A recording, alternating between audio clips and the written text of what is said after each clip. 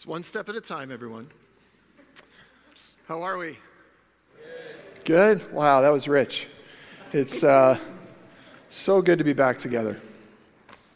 And in this space, no doubt. If you would, and are able, would you stand with me for the reading of God's Word? Sorry, you're doing lots of ups and downs.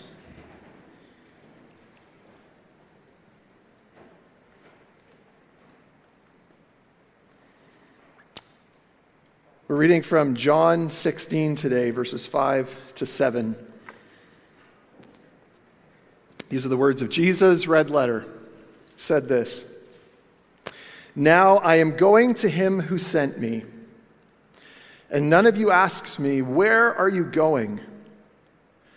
But because I have said these things to you, sorrow has filled your heart.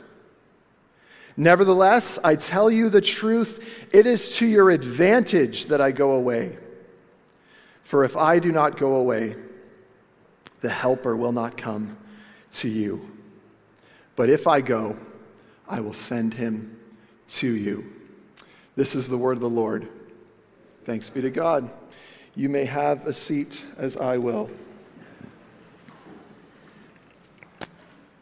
Well, it is September. For those of you that do not know me, my name is Matt Naismith, and I am the pastor for teaching and vision of our church family. And 9 years ago, this church was planted, and it is an amazing thing to see what God has done in those 9 years, how he's grown us, not simply numerically, but I believe in maturity, as God has continued to, by his Spirit, to change us. Some people here will remember the early days, and now we're here. Amazing. Praise be to God. It is on him that our church stands. We are in this series that we've titled Vision. We do it every single year for the last 9 years. Every single fall, we teach a vision series, because the truth of the matter is that we forget who we are. We forget what God has called us to do. And so every year in this season, we do this series. And we're emphasizing our vision series, our mission statement, in Guelph as it is in heaven. And so this morning, we're going to dig into that a little bit more. We have 3 values, and so to give you a bit of a taste of where we're going, today I'm teaching on our value of encounter. Next week, I'll teach on our value of formation. The following week, I will teach on our value of mission. Spencer's then going to do a message titled Practical Considerations. Very practically, how do we live out these 3 values? And then we'll do a hot seat Sunday on Thanksgiving, which maybe we're cheating a bit because some of us will maybe be at home for that. But Hot Seat Sunday will be fun nonetheless. Here's our vision. We desire to see our communities look more like heaven so that every single person has a relationship with Jesus. We are unapologetic about that. We want people to come to know Jesus. We just don't want people to come to know good social habits, a good way of living their lives. We want people to come to know Jesus Christ.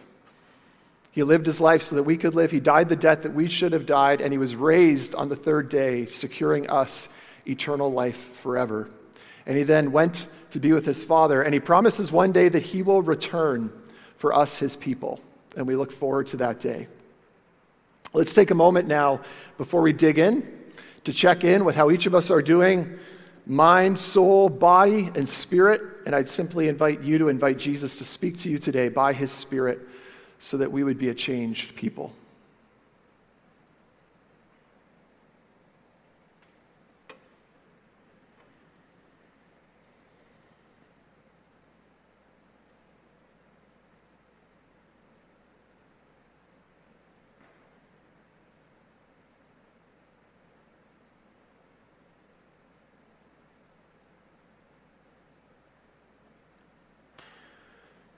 Holy Spirit, I thank you that you are here with us. You say that where 2 or 3 are gathered together, there you are. And there are a few more than 2 or 3. And so we want to lean upon your presence, speaking to us in the mundane and the miraculous. And we pray today, Holy Spirit, that you would do the miraculous work of conversion, of bringing dead people to life. Awake, O sleeper. We lean upon you in all things. In your Son's name we pray. Amen. Well, in April of 2011, a pastor by the name of Craig Groeschel released a book titled this, The Christian Atheist, the subtitle being Believing in God but Living as If He Doesn't. Now, while I never read the book, I knew a number of people that did, and they all said how challenging the book was, and maybe from the subtitle you can get a bit of a picture of why that would be the case. Maybe in some ways you can relate to the subtitle of the book, that you believe that God exists, but in your everyday life you don't live as if He exists. And you come back on a Sunday morning to Church of the City's gatherings and you say, there's God, but I didn't see Him in the rest of my week. The Christian, or the Catholic philosopher, Canadian philosopher, Charles Taylor, in his book, Ethics of Onticity, coined the term immanent frame to essentially describe what is happening here. Within the immanent frame, he says there's two types of immanent frames. He says there's the closed immanent frame. He says this is a belief system that believes simply in the material, in the natural, but does not have any view of the metaphysical or the transcendent. Atheism would be within this closed immanent frame. He then says that there is the open immanent frame, which means that although our daily experience isn't imbued with the supernatural, we do believe that some transcendent being does exist and that He can break into our world at certain times and places. Therefore, while it is open, it is still an immanent frame. I've created a graphic for us to kind of understand a little bit of what this looks like. If the arrow is the trajectory of your life, the transcendent is above that dark black line of the top and below the bottom, yet we live in this immanent frame, rarely touching the transcendent, God and His existence on a daily basis. Alan Noble, in his brilliant book, Disruptive Witness, Speaking Truth in a Distracted Age, writes this about the temptation and the challenge of living life in this immanent frame. He writes, while it's possible for us to believe in a transcendent God and still live within the immanent frame, it isn't easy. In fact, it's becoming increasingly difficult. Providence, mystery, contingency, uncertainty, wonder, and randomness have been systematically, bureaucratically, technologically, and economically drained from our world. Living in such a world makes it difficult to conceive of being outside the immanent frame. Most of us do not rely on good weather for our livelihood or sustenance. We struggle to recognize the beauty in the natural world because it has been so thoroughly conquered, and wonder is quashed through scientific language and nature channel explainers. We are masters of our health, our safety, our morality, our time, and our success. Living in this kind of society, it is hard to sense the transcendent. It seems superfluous. This situation is so pervasive that when we bear witness to our faith to a non-Christian, they imagine the faith as just another belief system with a closed, immanent frame. A.W. Tozer, the American pastor and author, spiritualized this a bit and wrote, "We may as well face it. The whole level of spirituality among us is low. We have measured ourselves by ourselves until the incentive to seek higher plateaus in the things of the Spirit is gone. We have initiated the world, sought popular favor, manufactured delights to substitute for the joy of the Lord, and produced a cheap and synthetic power to substitute for the power of the Holy Ghost." Maybe this is resonating for some of us, and we recognize immediately, I'm living in light of this immanent frame. And so the question is, how do we break out of it? What is the solution to this problem? First solution, I think, starts with desire. Is this something that you genuinely want to see change? And is this something that we together want as a church community? Well, as the leadership in this church, I believe that we respond with a resounding yes. And that doesn't mean we do this perfectly, but we respond with a resounding yes. which is why encounter is one of our 3 values and one of our pillars. And in Encounter, we claim this: as God's adopted children, we long for daily, tangible encounters with Him. We want to break out of the imminent frame. And because we believe that we have been adopted by God and are now a family, it makes absolute sense that we would want to be in an ongoing relationship with a Heavenly Father and with our Heavenly Father. Imagine an adopted child to their father that's adopted them says, "Thanks for adopting me, but I don't want to talk to you. I don't want anything to do with you."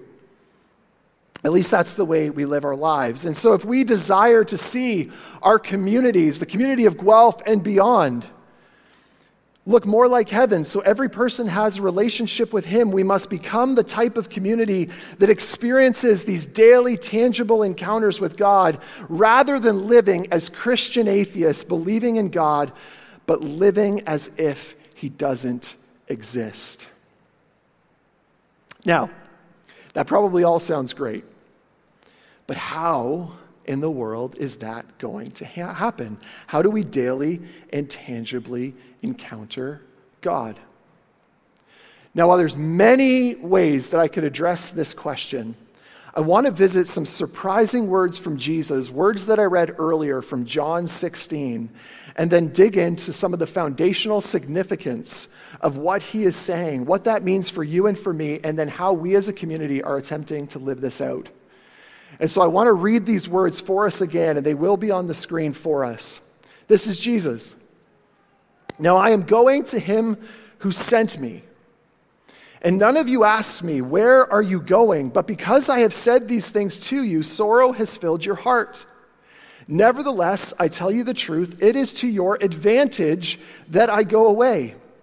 For if I do not go away, the Helper will not come to you. But if I go, I will send Him to you." Now, Jesus speaks these words immediately after telling His disciples that they will be persecuted and some of them even killed for their witness and knowledge of Jesus and transformed life by the Father. I want you to imagine being one of Jesus' disciples, following Him each and every single day, and hearing this. Would you in fact believe that it was an advantage that He is leaving and that another is coming? Now, there's obviously a caveat to that question of, well, who's this other that is coming? Is he good? Who is it? For those of us that know the Christian story, who's the helper that Jesus is speaking about? The Holy Spirit. The Holy Spirit. Now, before we go any further, I want you to turn with me, if you have your Bibles, to Genesis 1. And we need to do some base level theology about this helper, about this Holy Spirit, to study His presence, person, and power throughout history, and what these words from Jesus, what they signify and what they mark as a turning point in the Christian story. Genesis 1, verses 1 and 2, page 1 of the Scriptures, we read this: "In the beginning, God created the heavens and the earth. The earth was without form and void, and darkness was over the face of the deep." And we read this: "The Spirit of God was hovering over the face of the waters." Now, the Hebrew word for spirit here is ruach. Turn to your neighbor and say, ruach. And it means wind, breath, or spirit. The imagery here is of a bird literally hovering over the water. The point that the writer is trying to make to us is that the Spirit of God is present at creation. And we have the language of breath, wind, and water. God desires to be with His people. But then tragically in Genesis 3, humanity rebels against God, and His presence leaves them in the way that it was present in Genesis 1 and 2, and the way that we read it will be about in Revelation 21 and 22. However, throughout the Old Testament, we read about His presence in a few different places, and I want to go through these places once again to highlight, when we get back to John 16, why this is such a significant thing and how it changes our lives on a day-to-day basis. The first part of the story is Sinai. In Exodus 19, verse 9, 16 to 19, we read this. The Lord said to Moses, "Behold, I am coming to you in a thick cloud, that the people may hear when I speak with you, and may also believe you forever." So on the morning of the third day, there were thunders and lightnings and a thick cloud on the mountain and a very loud trumpet blast, so that all the people in the camp trembled. Just in case there's any confusion, this is the Spirit of God on Mount Sinai, trembling. Then Moses brought the people out of the camp to meet God, and they took their stand at the foot of the mountain. Now Mount Sinai was wrapped in smoke because the Lord had descended on it in fire. The smoke of it went up like smoke of a kiln, and the whole mountain trembled greatly. And the sound of the trumpet grew louder and louder. Moses spoke, and God answered him in the thunder. Imagine being one of these children of Israel, the Israelites, watching this scene, being blown away. They're even told, if you touch the mountain, you will die. And they're just watching this scene, likely trembling themselves. God comes to Israel in cloud and fire. There's a trumpet sound. Yet Moses is the only one who's able to step up. We then fast forward to the tabernacle. In Exodus 25, 8 and 9, we read, God saying, "Let them make me a sanctuary that I may dwell in their midst, exactly as I show you concerning the pattern of the tabernacle and all of its furniture, so you shall make it." God is saying, I now want to dwell in the midst of my people in this particular space, the tabernacle.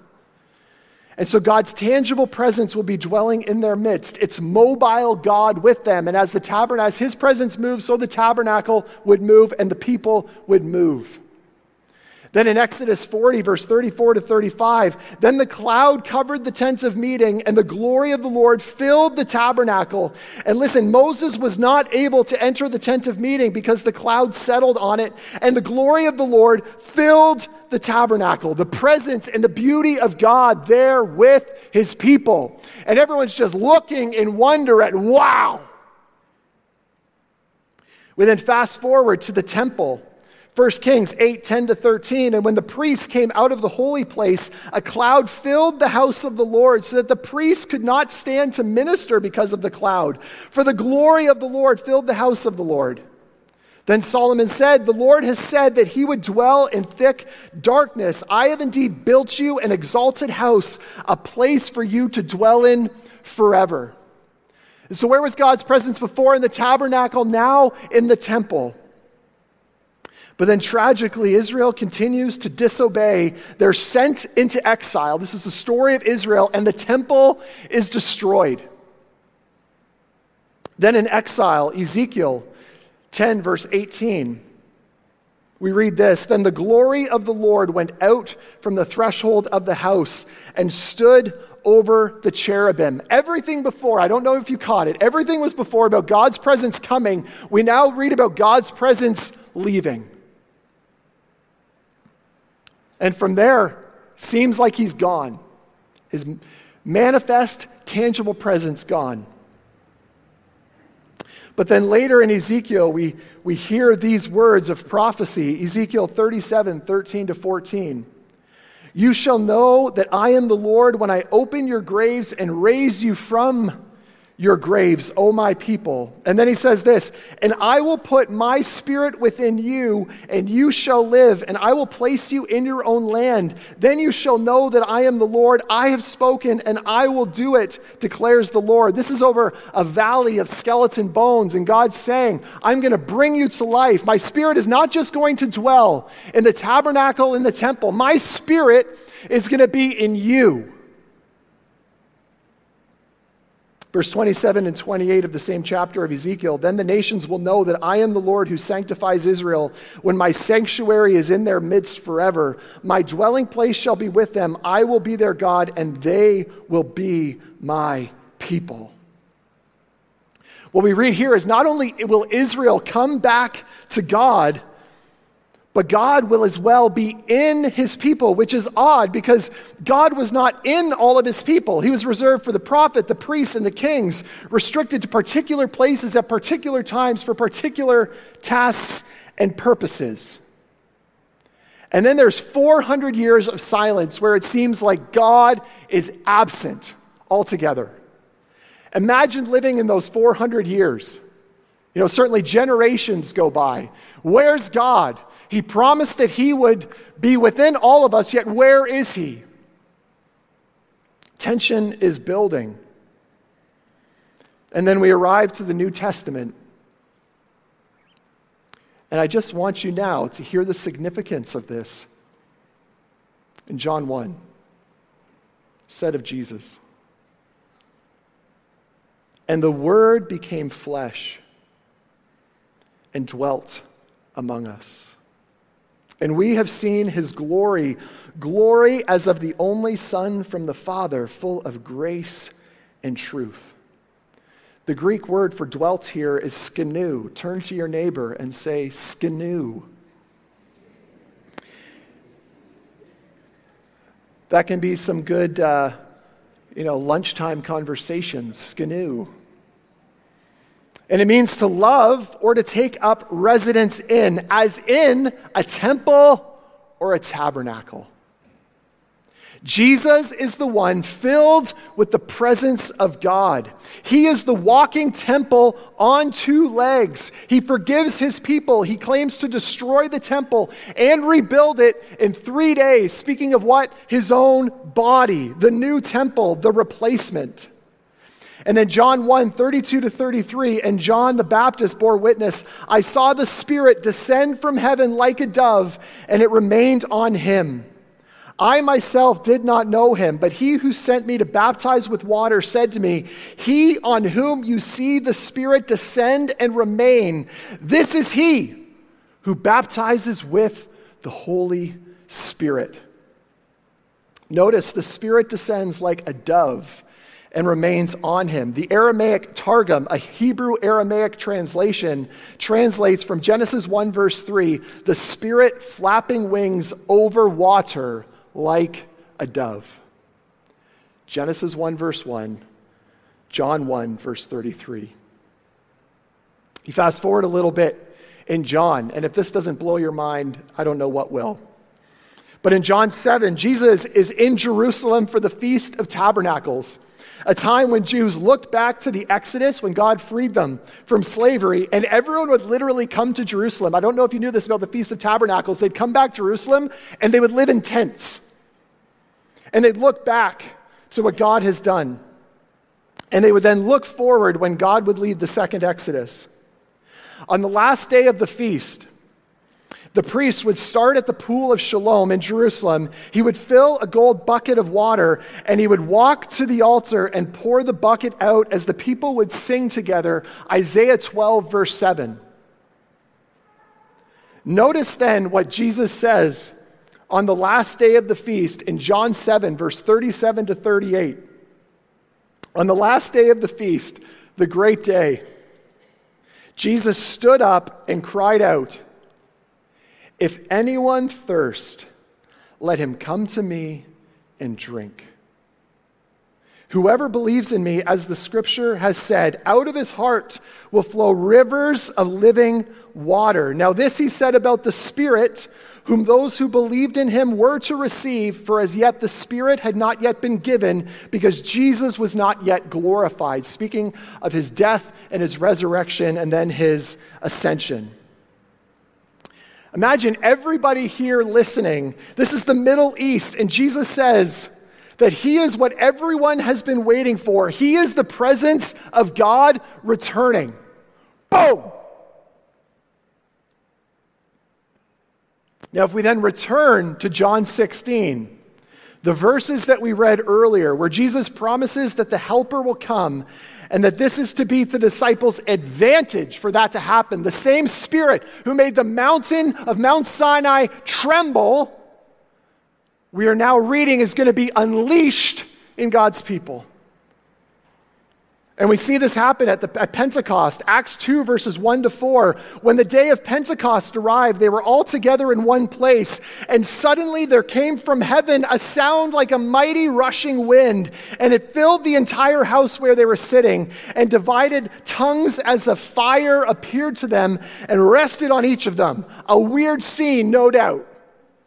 And they were what? Filled with the Holy Spirit and began to speak in other tongues as the Spirit gave them utterance. Now, brothers and sisters, this is now post Jesus being glorified. The disciples have been instructed to wait in Jerusalem from the coming of the Holy Spirit, something we read in Acts 1, verses 4 to 5. And so the apostles are waiting for Ezekiel prophesied of what Jesus promised. And here the Ruach, the spirit of wind, all of them are filled with the Holy Spirit. And then through the remainder of the New Testament, we see the Holy Spirit's presence and God's Spirit dwelling in two particular places, and this is beautiful. 1 Corinthians 3, verse 16, do you not know that you are God's temple and that God's Spirit dwells in you? We, the church, collectively, the people of God, we are the sanctuary, the temple, God's dwelling place. And God's Spirit is with us when we gather. But then secondly, and this really should blow our minds, thinking back to the tabernacle and to the temple, 1 Corinthians 6, 19 to 20, or do you not know that your body is the temple of the Holy Spirit within you, whom you have from God? You are not your own, for you are bought with a price, so glorify God in your body. If you are a follower of Jesus, your body is the literal temple of God, the place where God dwells. And what we're now waiting for is the day when God's Spirit covers every inch of the cosmos when he returns. Whew. Some basic theology there of the Holy Spirit. So what does this all mean? What does this all mean? What in the world does this have to do with Encounter? The answer to that is that those who trust in Christ have the opportunity to daily encounter God by living with an awareness and dependence on his Spirit dwelling inside of them. Those who trust Christ have the opportunity to daily encounter God by living with an awareness and dependence on his Spirit dwelling inside of them. For as Acts 2, verse 38 says, and Peter said to them, repent and be baptized, every one of you, in the name of Jesus Christ for the forgiveness of your sins, and what? You will receive the gift of the Holy Spirit. If you have chosen to trust Christ, if you have put your faith in Jesus, the Holy Spirit is dwelling inside of you. Wow. Praise God. Yet how do we choose each day to live in light of this? How do we live with an awareness? How do we live with a dependence? Firstly, I believe it's in the mundane work of the Holy Spirit. In John 16, 8 to 15, the verses following, the ones that I read earlier, we read that the Spirit of God convicts the world of sin, he guides people into truth, he speaks on the Father's authority, and he glorifies Jesus and the Father. I remember somebody that at one point led to Christ. The Spirit of God saved this individual. And he said to me a few weeks after he came to know Jesus, he said, Matt, I just don't feel God. But yet he was telling me about all this stuff that he used to do before he became a follower of Jesus. And now suddenly he was feeling guilty about it. And I said, why do you think you're feeling convicted and guilty of all the stuff that before you came to know Jesus and received his Spirit you had no problem with? He's like, well, I don't know. I said, the Spirit of God is dwelling inside of you, brother. And he was like, really? That's God? Yes. We take so much credit for the stuff the Spirit does in us, don't we? Like, it's on me. I got it. I'm the one that comes up with all the good ideas. So the Spirit of God dwells inside of you, and one of the works that he does is guiding you into truth. Certainly, he's giving you truth. And he's leading you, he's convicting you of your sin. And at the same time, he glorifies Jesus and the Father. We then read in Galatians 5, verse 22 to 24, the fruit of the Spirit. Now, I've said this before, and some of you maybe remember me saying this. If you grew up in the church, you probably were part of a Sunday school that taught you each week the fruit of the Spirit. And so you're like, today's patience. And your Sunday school teacher, with all of the love in the world, said, now go this week and be more patient. And you're like, okay, it's on me to be more patient. Yet that's not good theology, brothers and sisters. The Spirit of God, when he dwells inside of you, a byproduct of his presence is you become a more patient person. It's not on you. As we live with an awareness, as we depend on his presence. And then the Spirit of God does some other insane things, and we certainly don't have enough time to talk about these things, but it's in the miraculous. And you can read examples in 1 Corinthians 12, verse 7 to 11, and then chapter 14, in which God, by his Spirit, will heal people. We believe here in this church that that is still possible today. Or that God, by his Spirit, might give you a word of knowledge about somebody else, where you suddenly have a sense about somebody, that something's going on in their lives. And so you go to them and you say, Lord willing, in these words, I simply submit this to you. I'm sensing this about you. And the person will go, okay, I received that. We'll test it. I've heard stories of this happening, of someone receiving a word that was like, that person over there is having an affair. You need to go invite them to consider that in their life. And they went over, and the person is just breaks into tears, like, what? And then that gets into the mundane work of the Holy Spirit. I don't mean mundane as in less, it's still beautiful, but in convicting of sin and leading towards truth. So that's maybe some of the ways we can pursue this individually within our communities, but yet how are we pursuing this all as a church? Number one, prayer. Our aim is to be a people who pray, who believe that power changes reality by moving the hand of God. And so we pray for his will to be done here as it is in heaven. We hope to see God's will done in our communities as we pray to know his will and call upon his powerful hand to renew all things. This is prayer on your own. This is prayer in our gatherings, but most importantly, prayer in our communities. We must be the type of people that within our communities, our missional communities, or other believers in community together who depend on God and ask him to do things. Or ask him to make us aware of his presence, of the work of conviction, of the guiding into the truth, of the glorification of the Father and the Son.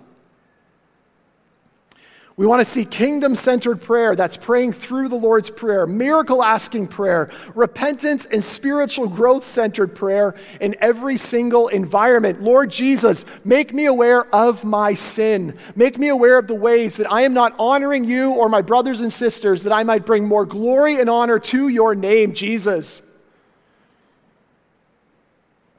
There are many ways you can do this. I was talking to somebody in our church this week who says they've set a timer on their phone to remind them to pray at different times of the day. That's increasingly having an awareness of God, that he's present and that we can speak to him as our Father. Secondly, we're pursuing this as a church in worship. Our aim is to offer the whole of our being to God in worship. While singing and song is one way to worship, and certainly we've done that here today, we believe that we are invited to worship God in every aspect of our lives. For as Romans 12 verse 1 says, present your bodies as a living sacrifice, holy and acceptable to God, which is your spiritual worship. And we want to help foster and create environments where this can happen, most notably in our communities, but also our gatherings as we serve God together. And then thirdly, communities. Our aim is to live life on life and life in community, encountering God with and through one another. This is what Jesus modeled to us with his disciples, and is now how we were created to live life with others. You know, some of the ways that this happens in community with others is that we take notice of the progress or struggle of someone in our missional community, and we walk with them through it. Right? That's some of, again, the mundane work, the regular work of the Holy Spirit, of walking with someone through their struggles. We can provide for the needs of others in our community. It's no surprise I'm sitting because I broke my ankle in a couple of places, had to have surgery, and there have been people in our church that have loved and served my family by bringing us a meal because my wife is now taking care of 4 children, as I've said. And so people provide, this is the way that we encounter God through his Spirit and the love of others for us in community. It means we sacrifice our time, our treasures, and our talents for others, serving them as Christ has served us. It means we live out the gospel in word and deed, and we live this out together as we encounter God with one another. And then as we think about evangelism and mission, of taking the good news of Jesus to the watching world, we must be dependent upon the Holy Spirit. Holy Spirit, make me aware as I'm working. Is there somebody in my workplace that is going to be most receptive to the good news of the gospel? Who is the person of peace, if you've ever heard that language? And may I be completely dependent on you in that. Brothers and sisters, it's not on you. God's empowering presence is inside of us, and he wants us to encounter him. Well, who makes all this possible? Jesus Christ. Romans 8, 9-11. You, however, are not in the flesh, but in the Spirit, if in fact the Spirit of God dwells in you. Anyone who does not have the Spirit of Christ does not belong to him. If you've not put your hope and faith in Jesus, you do not belong to him, and his Spirit does not dwell in you. But if you belong to Christ, if you put your faith in Jesus, then the Spirit of Christ is alive in you. And this is what is incredible about this. But if Christ is in you, although the body is dead because of sin, the Spirit is life because of righteousness. And listen to these words. If the Spirit of him who raised Jesus from the dead dwells in you, he who raised Christ Jesus from the dead will also give life to your mortal bodies through his Spirit who dwells in you. You know, we're all likely in some sense, whether you believe in the resurrection or not. It's quite a story if you don't trust it. If you do trust it, we go, the resurrection's amazing. Yet hear what we read. The same Spirit who raised Jesus from the dead dwells in you, and he wants to give life to your mortal body. Wow. I see too many of us walking around like zombies. Bring us to life, Holy Spirit. Would we recognize that we can encounter you?